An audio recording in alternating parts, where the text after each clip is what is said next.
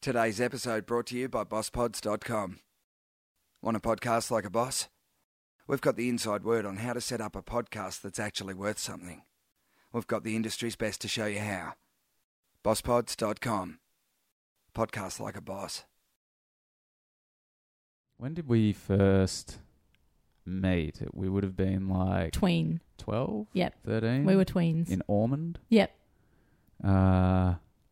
And then we hung out a lot for like 3 or 4 years. Mm-hmm. And we just never saw each other again until today.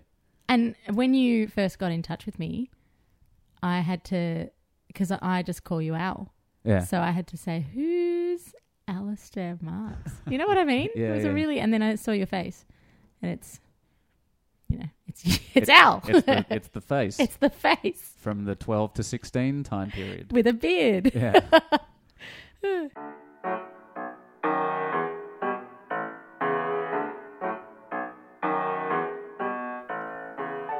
And you know, friends, that silly little piano means one silly little thing, and that is that it's time for another epic ramble on Coming Up Next with Alistair Marks. That's me, I'm Alistair Marks, and this is my Epic Ramble podcast, where I speak to some of the world's most inspiring creatives about how they've managed to create a life of their own design. And joining me today in the chat cave, in the ramble room, is a woman who I've known for a long time. We met when we were about 12, 13, while we were in school. I haven't seen or spoken to her in about 15 years, and then all of a sudden she's on MasterChef, she's got her own book, she's got her own show, and suddenly all I can see everywhere is Alice in Frames. I'm speaking, of course, of the one and only Alice Zavslavsky. You may know her from her time on MasterChef. You can catch her on Crunch Time at 7:30 every morning on Channel Go. You'll find her words in the feed in the weekly review which hits your letterboxes across Melbourne, and you can find her at Alice in Frames on all the social media. What a joy for me to sit down with my old friend Alice and chew the fat. And before we get into that, friends, I'd just like to let you know, good people of the Coming Up Next work, that the sound quality of these podcasts has most certainly gone up to 11. And I mean in terms of quality, not volume. And that's all thanks to the good people at Rode Microphones. Rode Microphones deliver you superior quality audio at an affordable price. So if you're looking to start your own podcast, TV show, blog, video, record something that has audio in it, check out Rode.com to find out more information on their products. That's RODE.com to find out more information on their audio recording products. And while you're on your computer, you might as well jump onto Facebook, look up Coming Up Next, hit the like button, do the same for Alice in Frames, then jump on iTunes or Stitcher, whichever platform you prefer to use.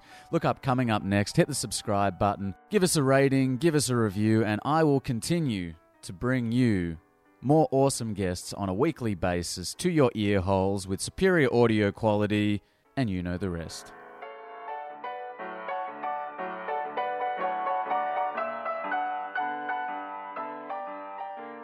I mean, it's funny, something that you said to me on the phone is about this amazing time that we're at in our lives now where, especially I think when you do kind of break away from people that you know quite well and intimately, and then you start seeing them and you kind of see, especially with social media, you see incrementally their build in their life and their career. Although I don't think we actually had any awareness of what you were doing until you started on MasterChef a few years ago. Mm-hmm.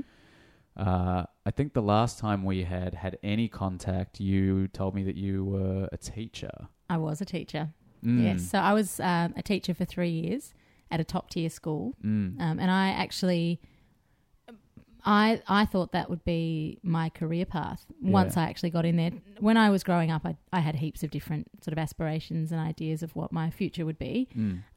But when I got into the classroom, the thing that really resonated for me was that it felt like I was on stage and that the kids were my audience and I could engage them and I could see their light bulbs, and that really excited me, you know, bing, those moments. And that still excites me. That's still, I feel like I actually am still a teacher, but just have a bigger classroom.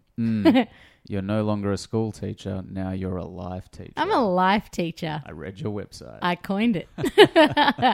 That's good. It's if you've done your research. Always Google. Yeah. AliceInFrames.com. Yep. Sneaky plug. Good. So one thing that I'm fascinated by is the kind of inception of people's creativity. And often it's hard to kind of nail down what that was. I actually recently did an interview with my grandfather, who would always be encouraging me to write and tell stories, and lo and behold, that's what I do now with my life. Something I ask every guest who comes on the show is if they remember the first time that they did the thing that they... It started off being, when was the first time you entertained? And then when I started having people who don't necessarily entertain, I had to adjust the question. So... And with you, I guess there's so many feathers to your bow. You know, you're a performer, but you're also a teacher, and you're also a cook or a chef. I'd prefer cook. And a writer. Definitely not a chef. Cook.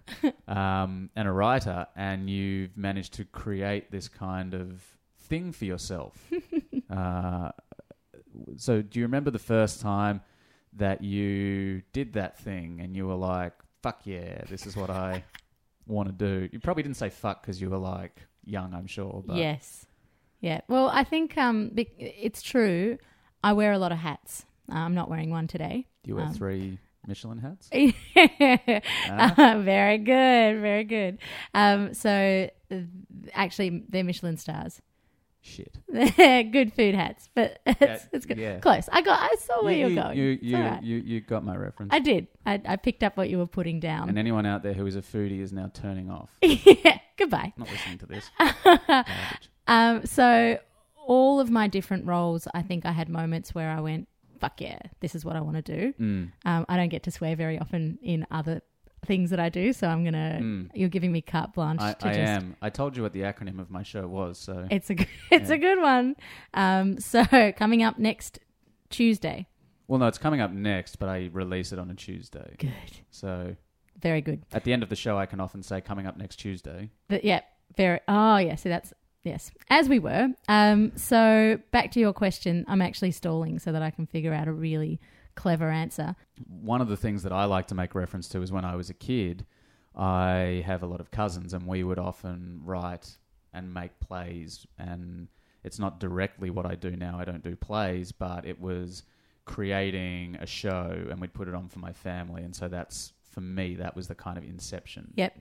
That's definitely, my cousins and I would definitely do that. And I would orchestrate it all. So I was the director and obviously the star. Yeah. And there are photos of me, actual physical photographs, not on a scrapbook app, of me dressed up as like a nana or something, like in a rocking chair with a shawl and pretending to be something. And I was doing that from a very young age. But even just the idea, because I think a lot of what I do and what I love to do is create connections, build sparks. And my mum tells the story of the fact that, before I learnt to talk and before I learnt to walk, I was smiling and engaging people like a baby, like came out of the womb smiling basically. And I think that that's something that kind of has always stuck with me. And I love seeing people happy, really. Is that really cheesy? Of course. But the best stories usually are cheesy. Good. And the best cheese is usually got a great story. I see what you did there. I like it. Good.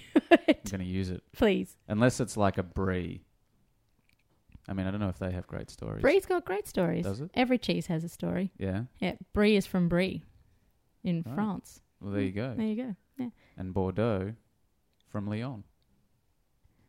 Yeah. Did my research. Really? Yeah. There you go. That's weird. Really? Anyway, we're digressing. Let's talk more about the irreverent philosophy of life. I'm reading my whiteboard. Okay. And I suppose you found a way to make connections and to make people happy through food. And something that really struck me on AliceInFrames.com when I went there to read about you was this idea that you talk about food as like the first stop or the first point of connection between people. and this idea of sitting down to a meal, breaking bread, which is probably something that's been lost a lot in culture, in Western culture today, with television and smartphones and enough distractions to last the rest of humanity. Yep. So bringing it back to this idea of sitting down together and breaking bread is I think it's a really awesome vantage point to take things from. Thanks. Well, I think that the reason why I take that vantage point is because food is the great equalizer. We've all got to eat. So it's whenever I say that I work in food, everybody's eyes light up. Yeah. Because everyone's got something that they want to know, or some memory, because food is so multisensory and evocative. So it's a really easy point to start from. And I worry about the generations to come. You know, are they going to have those same strong food memories if all that they get is coming home, you know, popping some whatever in the microwave and, you know, eating it in front of the TV, which, hey, I don't mind, you know, a Netflix and grill session, but as far as I'm concerned, you know, there's something special about actually sitting face to face and eating with someone. Yeah, and talking about your life. Yeah. Yeah. Making jokes. Where are the snacks? Hint, hint. Yeah. Would you like a drink? No, I think I'm all right, but thank you for now. I'm very. I always forget. I get so swept up in the doing of the interview and the doing of the stuff that I forget to be a host as well.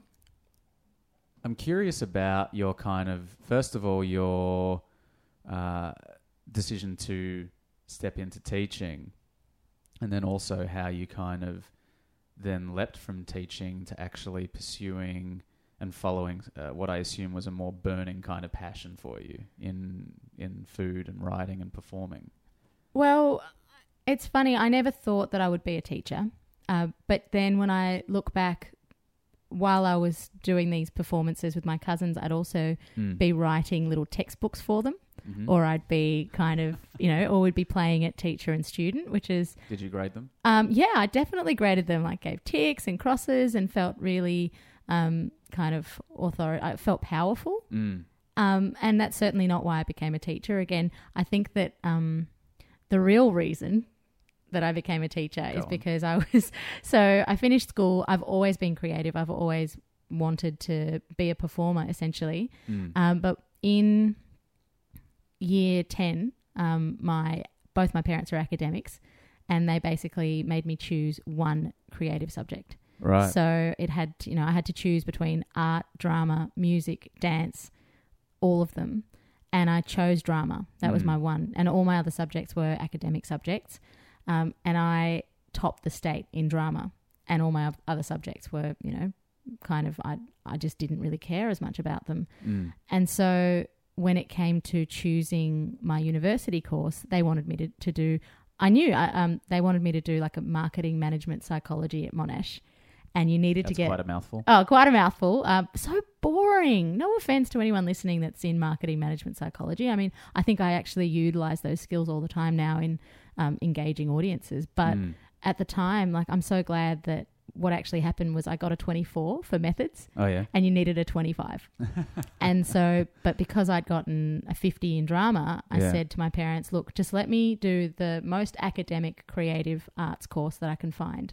And that was creative arts at Melbourne Uni, which is no longer around because of the Melbourne model. I was actually, this is another story, I was actually the very last person to do creative arts and teaching as a double degree. Wow. Yes, which is a wow. And as a result, I actually got the Dean's Honours Award for that course. Is that because you were the only person Because I was the only person eligible. And the funny thing there is the reason I was the last one left is because I failed 11 units of my course.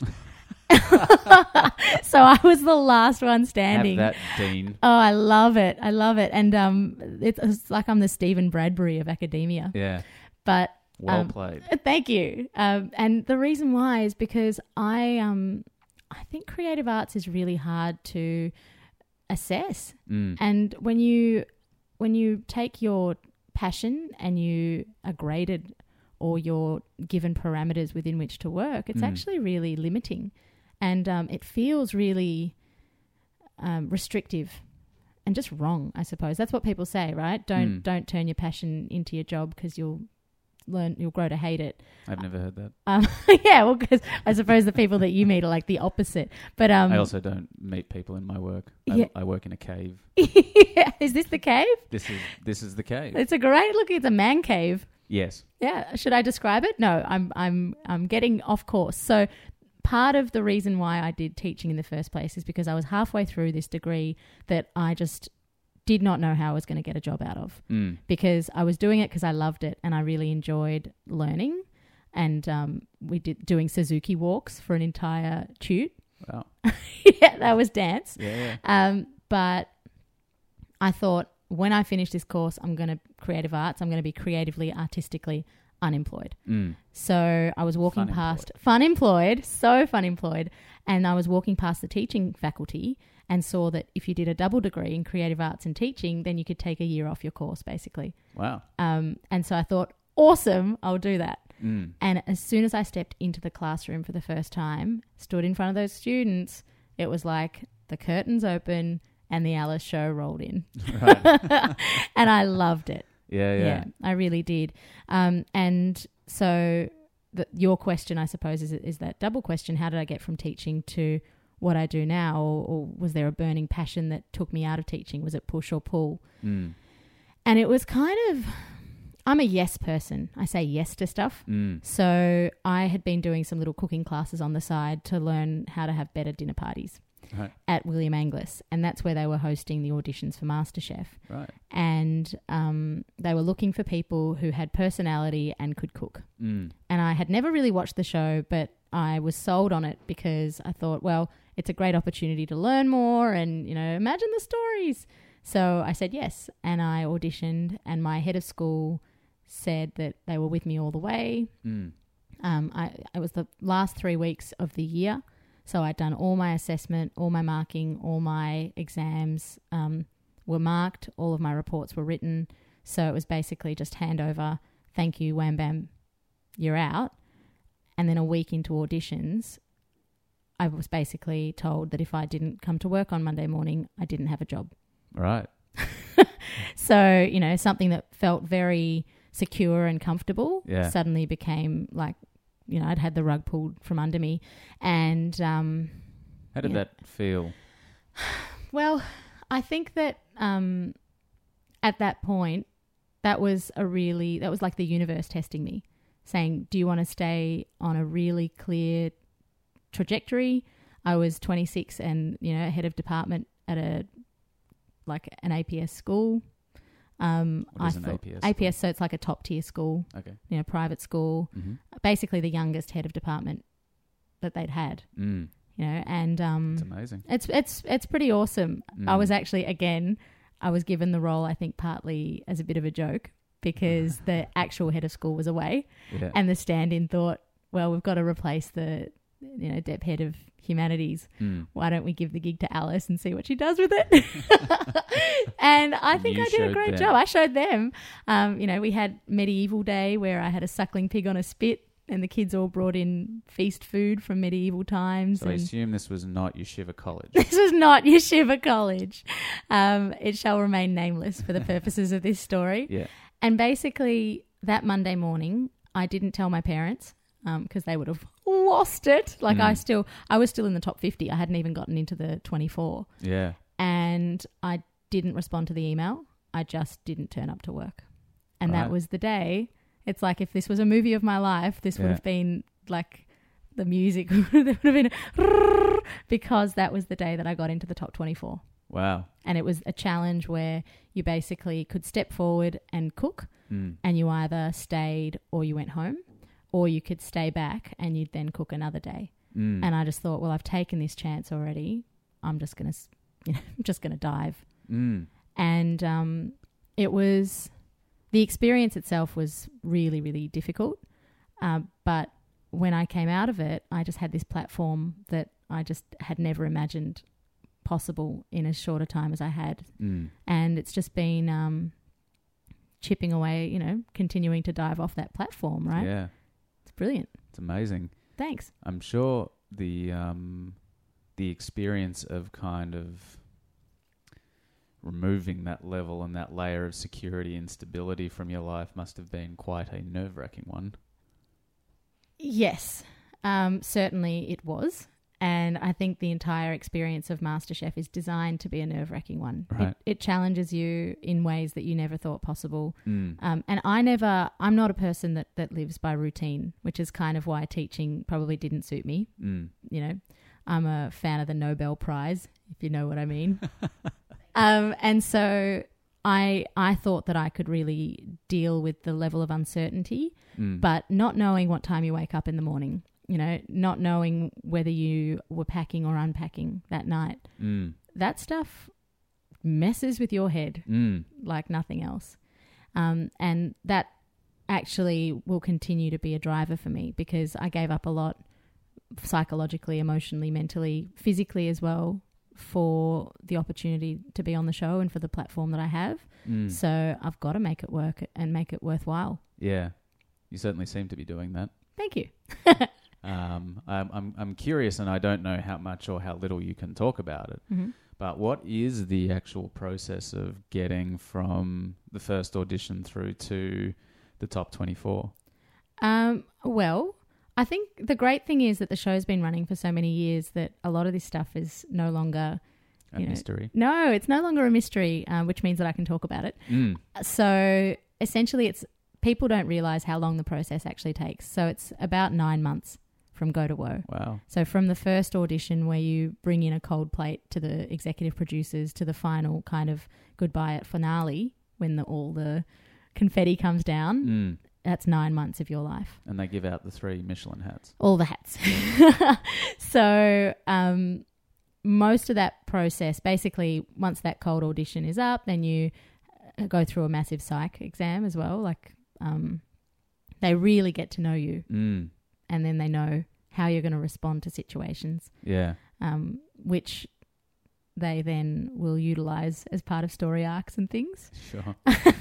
But as far as then getting into the top 24, you know, there are a few auditions. You meet, you cook for the judges, and then you just start cooking in smaller and smaller groups until finally, I think the process changes year to year as far as the top 50 to the top 24. But in our year, basically, we had a top 50 in Melbourne, and that was 2 weeks lockdown where they were kind of, I think, more so testing our resolve and our tenacity because the first top 50 cook was 8 hours of standing around. Wow. Because one thing everybody wants to know, and I'm still 8 years down the track surprised that people actually don't just know this offhand, but there are hours in between cooking the food and the judges eating it for the cameras. So, but they do, the way that they get around that is they actually come and taste the food. As soon as the clock stops, that's all real. And then they'll come and taste the food. So they know what they're going to say, but they've just got really good poker faces. So you've got no idea. And so that first top 50 cook was 50 people being tasted, and you had to stand for 8 hours waiting, watching everybody get judged. And there were people that asked for stools, there were people that complained, and those people didn't make it, you know? And whether that is because they didn't cook as well because they were under so much pressure and they crumbled, or whether that's because this is a team effort. You know, we're part of the cast. So as you would know, working with difficult cast members, they don't tend to get, you know, second round gigs. So I kind of, having studied creative arts, I kind of knew that I had to play the game. Yeah. You know, in that way, and kind of, you know, be a great warm prop.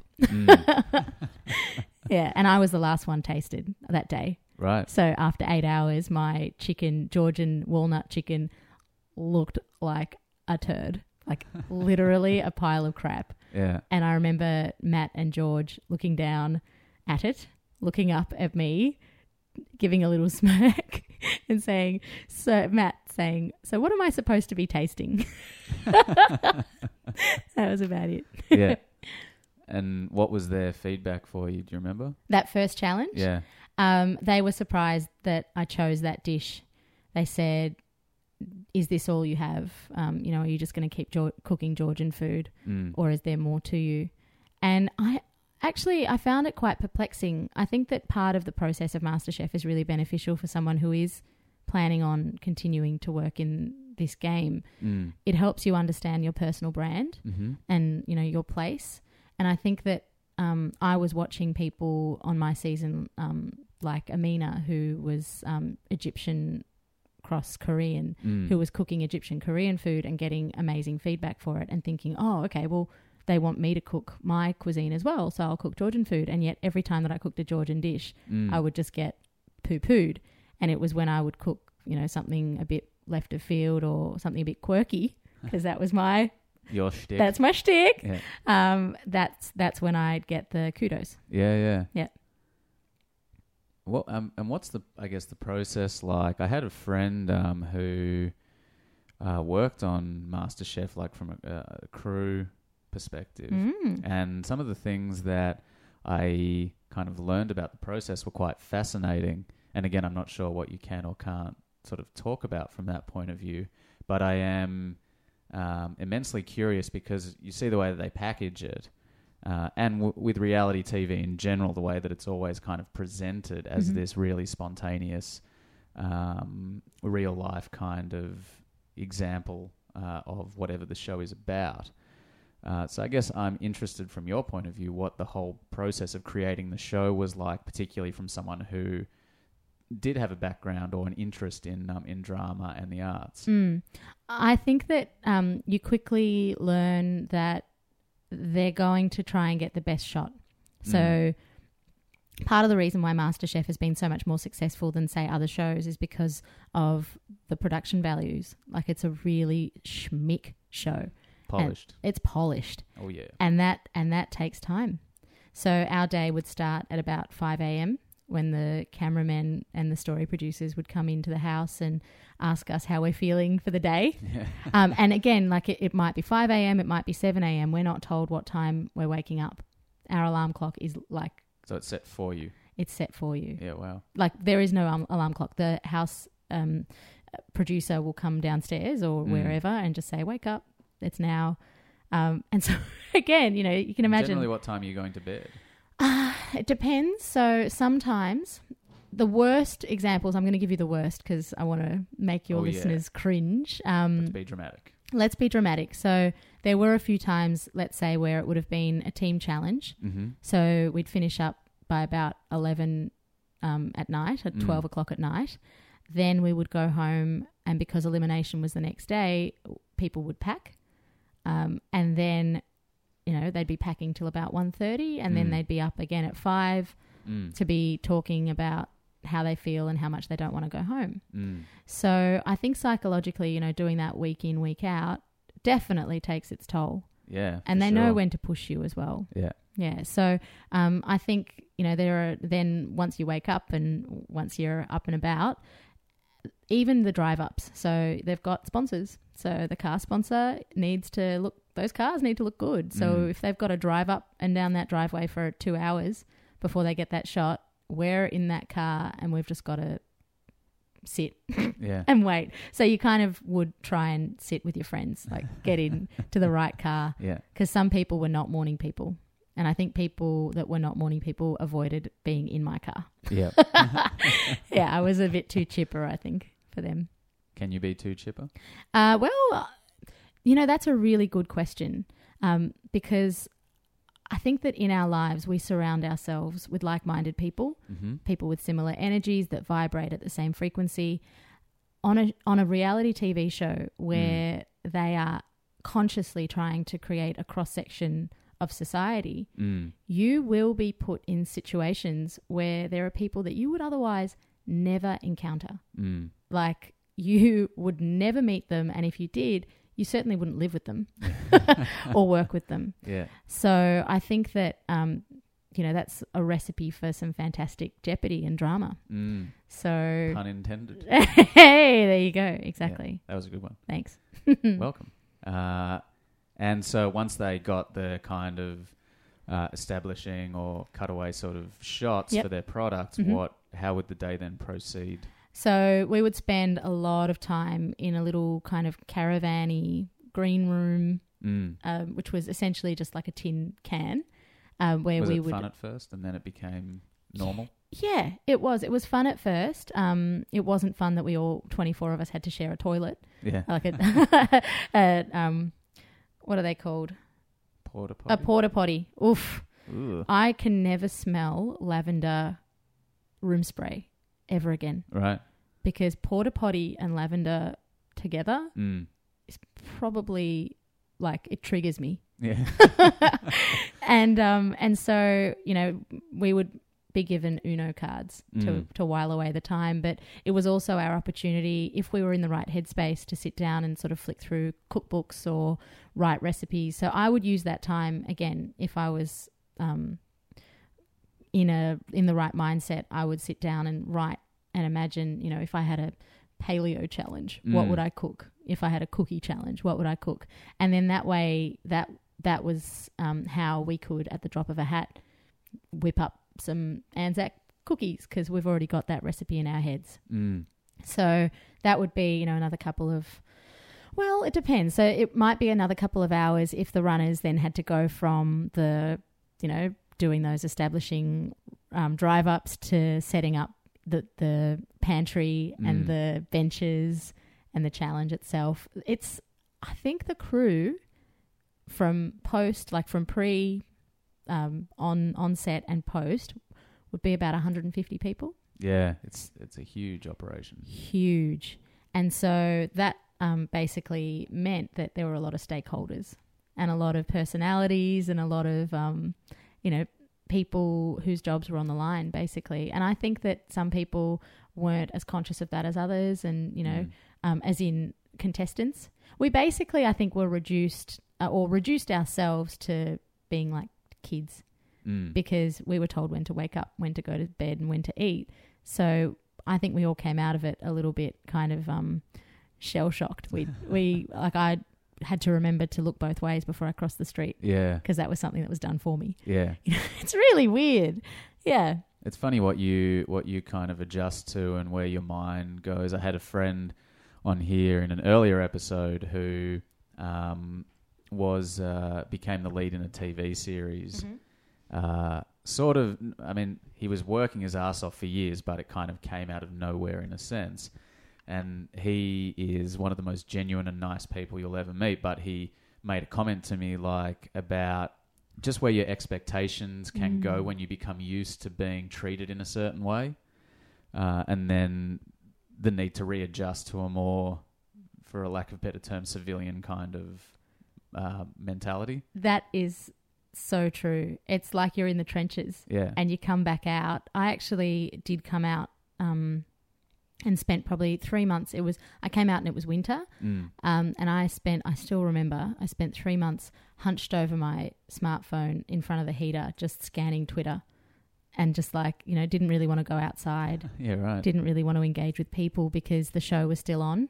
Yeah. And, you know, there's a gap between when you're eliminated and when it actually airs. So when people see you out, they ask you questions, you know, did you win? Were you eliminated? And you just don't want to deal with that. And so, you know, as I said, like, I hope I haven't put people off, but I also hope that it kind of helps to build some compassion in. So when you're watching the show and you see someone break down, it's not because their souffle fell down. Yeah. It's because they're sleep deprived, they haven't spoken to their families. Like, that's not something, we haven't even broached that. But basically, when we went into the program, we were prepared for all of this. So the executive producer told us that it was going to be an emotional roller coaster. We were going to be put into a hothouse of learning, basically. So, you know, you could take as much as you wanted to because you could be cooking all the time. But by the same token, 24 people who use cooking as their stress relief with one kitchen was certainly an interesting experience. But nothing can prepare you for how that actually feels. You know, you can nod away when they're actually telling you about it, but when you're in the moment, it is like nothing you could ever experience. And I think that's kind of why reality TV contestants tend to gravitate towards each other afterwards, because it's like you've gone through a shared tragedy of sorts, and now, you know, a traumatic experience, and now you're bound forever. Yeah. Yeah. Because you can only relate to one another. Exactly. Yeah. So you have buddies from MasterChef and from other reality shows? Yes, I collect them. My favourites. Yeah, I've got plenty of friends from different programs. And I think also part of the reason why is because they cast us specifically for certain kind of, you know, attributes. And I really value people who speak their mind and are creative and passionate. And so they're the people that I collect. It doesn't matter what show they're on. Yeah. And often people go on these programs for different reasons. I never went on MasterChef. People ask me all the time, you know, did you go on MasterChef to be on TV or any of those things? I went onto the show because I wanted to learn. Yeah. And that's why when I came off it, I'd already won. Like, I'd learnt so much about myself, about other people, about maybe tempering my enthusiasm first thing in the morning. That was like something, you know, I learned how to deal with people, and I certainly learned how to cook cool stuff. And so that was, you know, the stuff that's come out of it, the media opportunities and the book and the magazine, that's all just been a bonus. Big bonus. Massive bonus. I will take it. So how were you feeling when you did get eliminated, and then you're kind of readjusting to the real world, but then the real world as you knew it kind of ceased to exist because suddenly people know who you are, and there was no there was nothing gradual about that. Totally. It was really strange, and I've had it described to me in different ways, but you kind of, it's I think when you are a performer and you're building your career, it is a gradual experience and you gain a gradual audience. When you're on a juggernaut like MasterChef, you come off and people will stop you in the street to tell you about what they cooked last night or how much they loved blah blah, or you know, that they also have relatives from Georgia or whatever it is. And it is really strange at first. I love it though, because as I said, I love connection. Yeah. But it can also get very overwhelming. And I think that for a lot of people, because they couldn't escape their face, it was hard. But for me, I kind of had the benefit, you know, having big glasses where I could put contacts in, or where I've got fitness frames, which are smaller, and no one recognises me. Yeah, grow a beard, you know, which I tried to do. Was mildly got some whiskers, so the Georgian ancestry failed you. It failed me. So I think that's certainly been quite the blessing. And I think at first it frustrated me because before MasterChef, as far as the glasses go, they've always been a part of me. Like, I've always worn glasses in different ways. But when you knew me, like, I would have been wearing contacts, like trying to, like, you know, babe up as much as I could. Fit in. Instead of stand out. That's right. And then I went to the MasterChef audition and I happened to be wearing my big red glasses because, oh no, I wasn't. I was wearing my transition. I was wearing big glasses but with transitions lenses. Right. So when I was speaking to the executive producers and it was a bright room, I took them off and then I'd kind of be squinting at them because I was conscious of not wearing like half sunglasses. You know the lenses. I know the ones. You know the ones. So trendy. Yes. And the executive producer said to me, "Do you need those glasses?" And I said, "Yeah, I do, but I'm just trying to make sure that I, you know, don't have creepy lens eyes."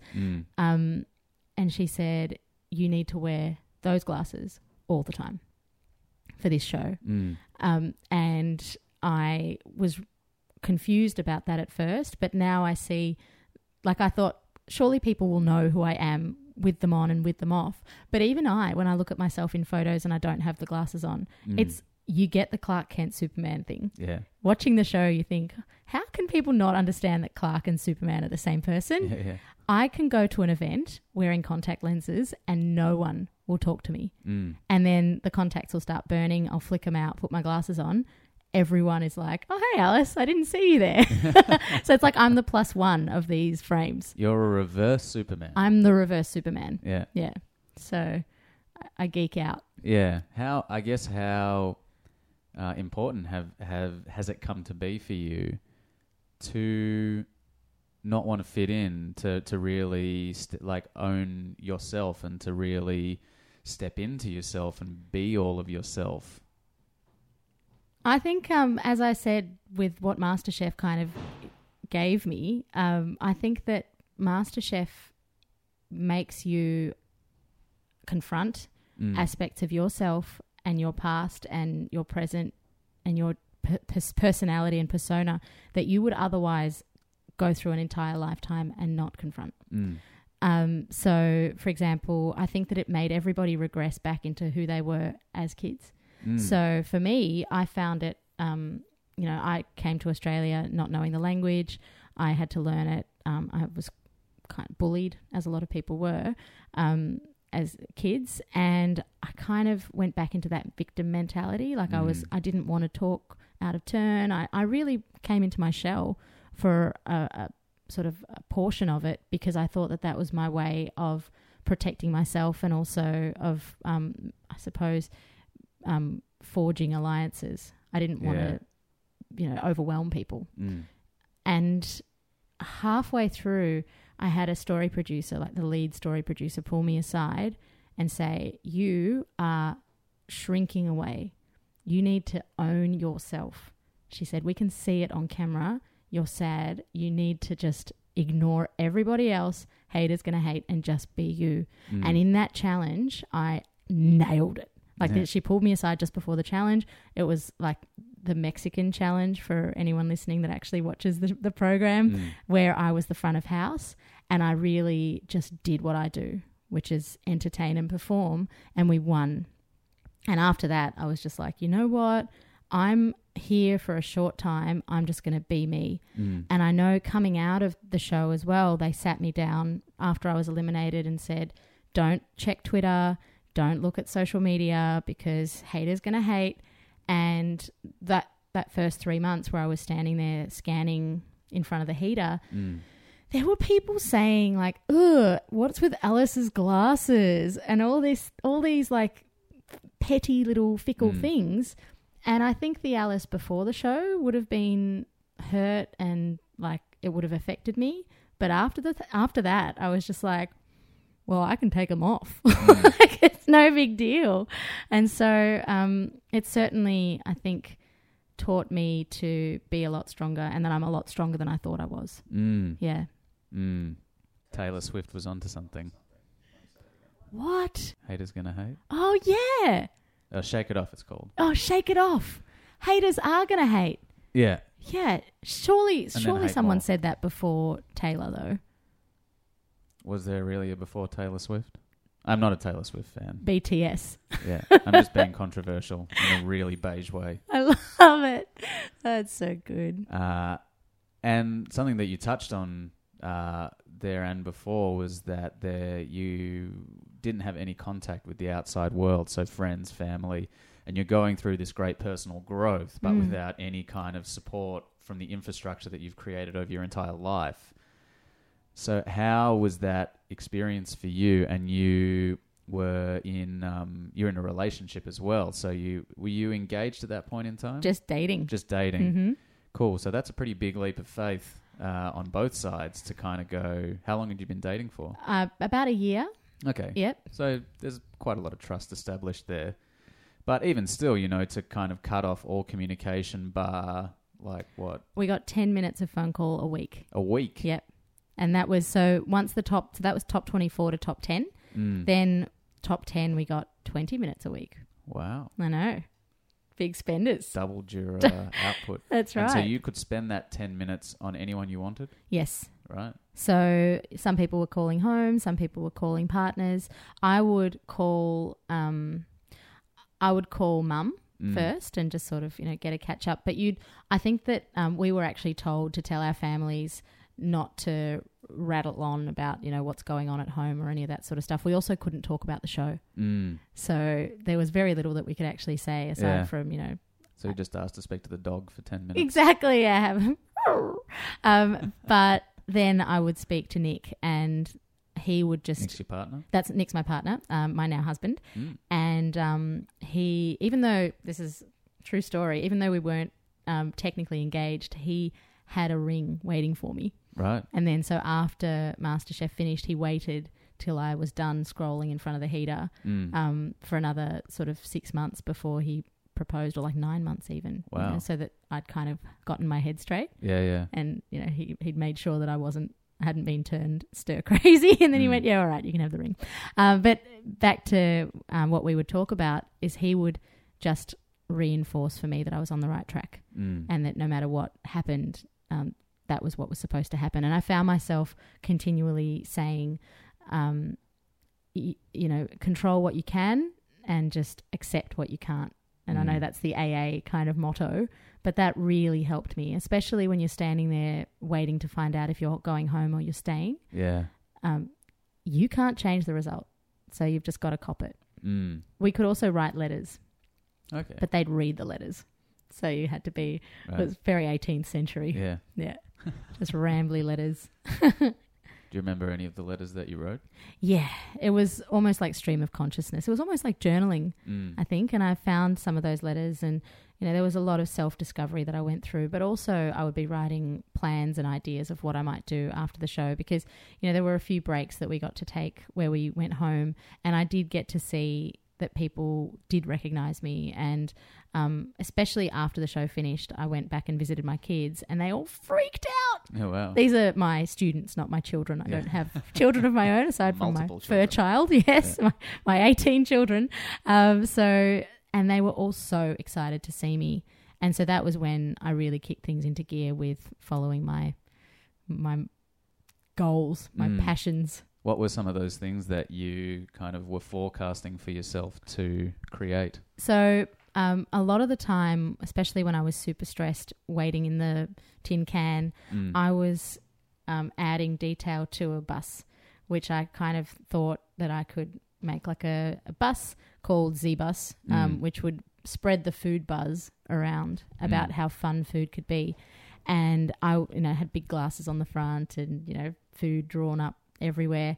And I remember one of my fellow contestants, we were in Italy, as you do, and she said to me, that bus, it's not a real bus. That's the vehicle. And that vehicle could be anything. And I use that and I still continue to use that because, I think that when you limit yourself to your own experience of what is possible, sure, I can go and visit one school, another school every day and run myself ragged. But I had to think cleverly about how I could get my message out in a massive way as quickly as possible. So once I was eliminated, what I did was I sat down and I drew myself almost like a mind map or a wheel. And it sort of said, my message in the middle. So I thought I'm a teacher, but bigger. My message is food is fun. How am I going to get that out there? So I wrote, I'm going to get a radio spot. I'm going to get a magazine column. I'm going to write a book. I'm going to try and get some TV. And I thought about ways that I was going to then, access those areas. And I never could have imagined at that point. I know it sounds twee, but 2012 was 4 years ago. That wheel is well and truly in motion. I've got a regular spot with Raf on Foodie Tuesdays on 774. I've got a food editor of a magazine. So I've got my column. Yep. I published a book, which I find out tomorrow if it's on the short list for the Children's Book Council Award prize. Wow. Which is, pretty legit for a MasterChef reject. Yeah. And obviously, like Crunch Time, my new show just came out a couple of days ago. So I've got to create a new wheel.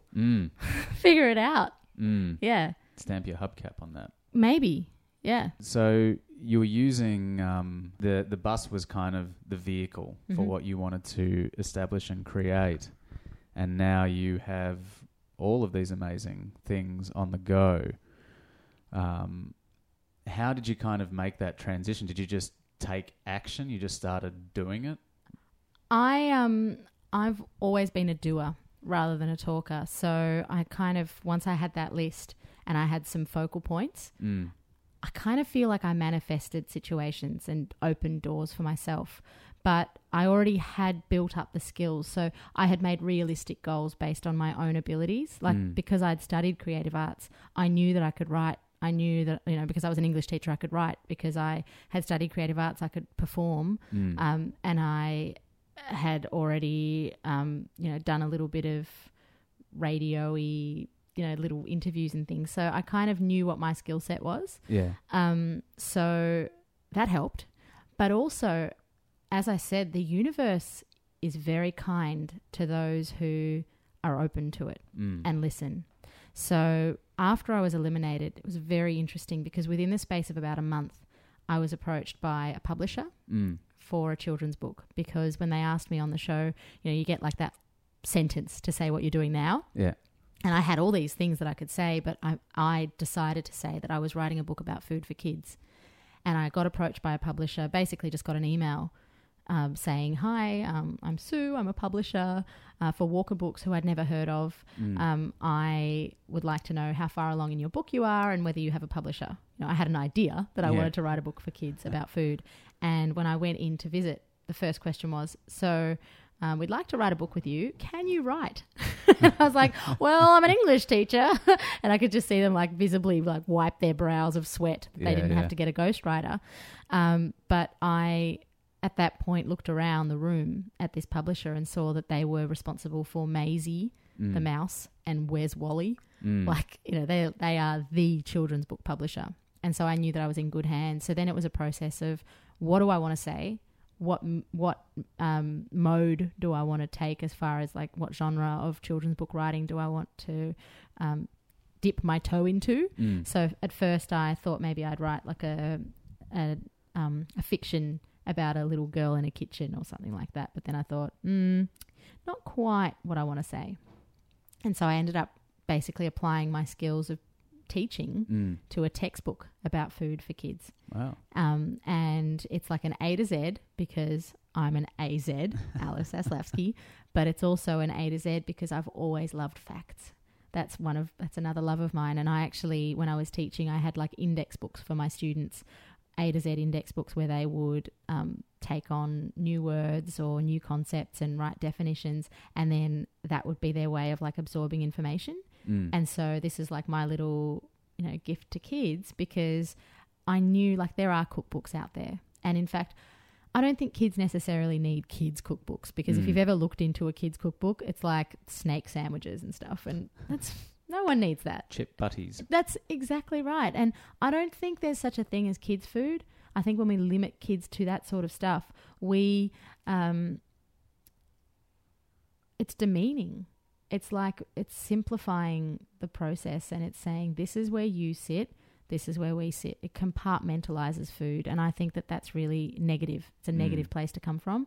So I would much rather arm them with the skills to then go into any cookbook and say, I know what a quince is, so I'm going to try my hand at poaching quinces with some grown-up eyeballs because it's hot. So I think it's like I'm acting as a bridge between food and kids and parents as well. So that was one thing that came about. And I think that the process took about 3 years compared to normal MasterChef cookbooks that take about 6 to 8 weeks sometimes. And I think that was really beneficial, because the book is not about harnessing or, capturing the 15 minutes and hoping that people buy it because it's a MasterChef book. Because that will only end up on the bargain bin, floor. Or what I think I've written is something that will stand the test of time. And I think that what's funny is that people will pick it up, and kids will still say, that's Alice from MasterChef, but people will also pick it up and not know who I am and say, oh, well, I've been looking for a book like this for my kids. So it's really nice. Very smart. Well, thanks. It really was a very organic process. Yeah. And the thing that was most important is that I worked with a publisher that actually gave a shit about the quality of the book. They weren't thinking about just pumping it out. They were thinking this book needs to be right. Yeah. Not right now. And I think that's really important for any creative field, is that you work with people who are passionate about the end result and the process more than just dollar bills. And you definitely don't publish a book to make money. I've spent more. I've never actually talked about this, but I've spent more publicising that book than I made as an advance on the book. Yeah. And that's because my ambition with it is that it gets into every little kid's hands. And, they've kind of done me the favor of publishing it for me. But if I can get into those hands, then that's great. And like when we were talking about how to price the book, normal cookbooks are $40 or so, but I wanted grandma to go to the post office and say, I can afford $19.95, or, you know, sometimes it's $15 at Kmart, whatever it is. That's affordable and it's inclusive, and that's really important. And accessible. Exactly. And in terms of accessibility, funny story with Kitchen Whiz. So, you know, that's one spoke done on my wheel, the book. The show came about because my producer happened to be watching one episode of MasterChef. So basically, Kitchen Whiz was a show that I'd watched before. It had a different host, Bo Walker, who was a national volleyball player, you know, the guy with the dreads. Super cool. And I watched it and I thought, I would love to do a show like this. And this was before MasterChef. But it was just like, I think I could do that. Afterwards, I got a phone call from, we all got like an agent for 3 months. And the agent said, that was like mandated by MasterChef, just to make sure we didn't say stupid shit in the media, probably. Yep. And they called and said, you know, we've been approached by the producers of this show, Kitchen Whiz. Would you be interested in auditioning? And almost in the same breath, she's like, oh no, but you're based in Melbourne, so don't even worry about it because they want someone from Sydney. And I was like, hang on a minute. I do not care if I have to sleep on couches because they don't have a talent budget for accommodation. I will be auditioning for this show. And it came down to me and Justice Crew. Right. And basically, it's quite contrasting. Random. Yeah. But because I had the teaching experience and because I had the food experience, I got the gig. But the reason that they actually approached the agent was because I was given an immunity pin on MasterChef, which basically means that you are, you know, if you use it, then you are exempt from elimination or an elimination challenge. But the catch that they gave me is that if I used it, then someone else had to go in my place, one of my fellow contestants. And I knew, and I was very conscious by that point, that my students were watching that show, and they had actually sent me a bunch of letters. Like, basically we had a weekend to think about it. They knew from my psych profile that I was not using that pin. Like, I didn't need to be in that bottom 3. They just knew that I wasn't ever going to cook in that, or that I wasn't ever going to use my pin. Yeah. So basically, I had that weekend. I used my 10-minute phone call with Nick to give Bo the phone for Nick to say, Bo, she's using the pin. I know her very well. She's not going to give it up. But when it came time for me to not use the pin, I said, you know, I'm not using the pin because I want my students to see that you don't have to step on other people in order to win. And the producer of Kitchen Whiz happened to be watching that one episode, that one moment, and they were looking for a new host. So, you know, if you are kind and compassionate and generous as a person, the universe will smile upon you. And grateful. Exactly. That's right. And I've always been so grateful. Like, I would be sitting backstage while we were filming Kitchen Whiz, 6 episodes a day, high heels, contact lenses, sprayed orange, because that's, you know, TV land. Yep. And I would be like pinching myself because it's exactly what I wanted to do. It's amazing. It is amazing. It's like you feel it. It reverberates, doesn't it? Oh, yeah. It's just like, whoa. And so that was awesome. And obviously the new show, Crunch Time, I've got my glasses back. Yeah. That's when you know you've made it, because those lenses ping like a bitch. But I think that the problem with taking them off, as much as it's great for television and, you know, a young, attractive female, which gets jobs, I also need to acknowledge the fact that I am a personal brand, and that when I am doing a class with kids, I actually have to tell them that I'm the host of Kitchen Whiz, and they still don't believe me. So it's important that I'm congruent. And if I'm sending the message out to little girls that it's okay to wear glasses and you're still awesome, you know, then that's better than trying to babe up all the time. You know, I'm not 14 anymore. You're not? No. Surprise. Damn. Look at these crow's feet. Yeah, not yet. One thing that I love to talk to people about, which you touched on there, was about gratitude and appreciation and being kind. And these are kind of traits that, you know, now that we're in our 30s, we kind of start really exploring. Maybe I don't know about you, but for me, there's been kind of this exploration over the last few years of self-discovery and almost I guess, a spiritual kind of awakening. And we had similar upbringings in that, from a religious point of view, where we went to school, the kind of communities that we hung out in. How important has it become for you to really explore yourself and to find gratitude and compassion? It's such a good question to ask me now. If you'd asked me a year ago, it would have been a different answer. You're right. We both grew up in the Jewish community, and for anyone that's ever had Jewish friends or is Jewish themselves, or a part of any minority community, that you would know how much judgment there is within that space.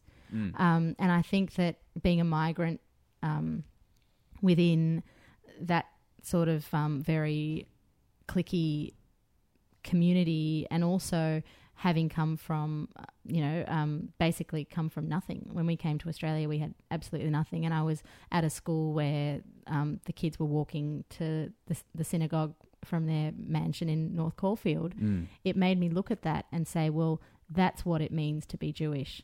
And so I really rejected my own, Judaism. When people at uni especially would say, oh, what school did you go to? And I'd say, I went to Yavna, but I'm a really bad Jew. I'm Jewish. I would make jokes. I would try and sort of... Believe it or not, that's not the first time that joke has been made on this podcast. Oh, yeah. I love it. Who made that joke? I'm trying to look through the list. Tegan Higginbotham. Oh, yeah. Who was one of her parents was Jewish. She said, I used to say I was Jew-ish. Yes. Jewish. I mean, I still use that, but I use it with pride now because it's something that I've definitely been exploring. Certainly at uni I rejected it, and in my workplace especially, I worked at an Anglican school, so again, they'd be singing hymns about the heathens and stuff, and I'd just be like, this is weird, but just go with it, whatever, and I married, or I was dating a succession of non-Jewish guys. I've got a type, and if tall blondes are my jam, but you don't tend to see them a lot in the Jewish community, surprisingly. No. Hitler might have picked them up. If there had been. That prick. Yeah. So basically, I came into MasterChef very much assimilated, and yet, in that very first audition where you meet the executive producers, one of the first questions was, do you cook Jewish food? Yeah. How are you at chicken soup? And suddenly, my Yavna accent came back, and I could talk about the matzah balls and everything. I started to realize that part of myself was really important. Yeah. It was different. It was special. And I know, having come out of the program, I meet Jews, and they say, we watched you. We were so proud of you as a family. And I was really uncomfortable with it at first, to be honest, because I'd also cooked pork on the program. And there was a lot of guilt and shame, even though, I'm an active eater of bacon. There, I can say it now. See, without feeling like the clouds, the heavens are going to open. I'm going to get smited. The old man in the sky is going to write you on his naughty list. Yes. But last year really it came to a head because I was asked to host the Great Challah Bake, which is basically 2,500 Jewish women. It's all across the world, but in Melbourne it was 2,500 Jewish women and girls coming together to bake challah in the Glicks factory. If you Google it and see the photos, it's out of this world. It's crazy. And I had a real spiritual how would you describe it? Dilemma, because I hadn't grown up making challah with my mum, because she had grown up in communist, Georgia, in a regime where that just was not a thing, like for her mother, and so I felt like I was an imposter, and I felt like I was going to get up there, and everyone was going to judge me and say, "What a hypocrite! You don't keep the Shabbos or any of those things," and I worked through it. I spoke to other Jewish people in the public eye about their experience with it. But more importantly, I worked with my acupuncturist, who also happens to be Jewish, and she helped me break past that guilt and shame and realize that what I was doing now was more important for the community than quietly keeping the Shabbos or making challah as a kid. That the only person that could decide whether I was a bad Jew or not is me. And if I'm representing our community in a way that makes people think, hey, Jews are cool, they make bagels, then that's awesome. And I feel really proud to now say I'm Jewish and own it. It's amazing. Drops mic. Exits the room. Exits the Alice room. has left the podcast. Shalom. Well, I do feel as though we could probably talk for hours and hours. It's so nice when you do catch up with someone from the past and you can just kind of slot back into a previously established rapport. But I am always conscious of other people's time, and I really appreciate that you would come and speak with me and give me a little insight into what's been going on in your world for the last 10 or 15 years since we last spoke. I have one question that I end the show with. What makes you silly? What makes me silly? Kids. Every time that I work with kids, it reminds me that I am a kid at heart, and it re-energizes me, reinvigorates me. I could have done part of that challah bake. Actually, I did a massive bake at Chadstone where we did 14 workshops with kids. Wow. Over 700 children baking challah.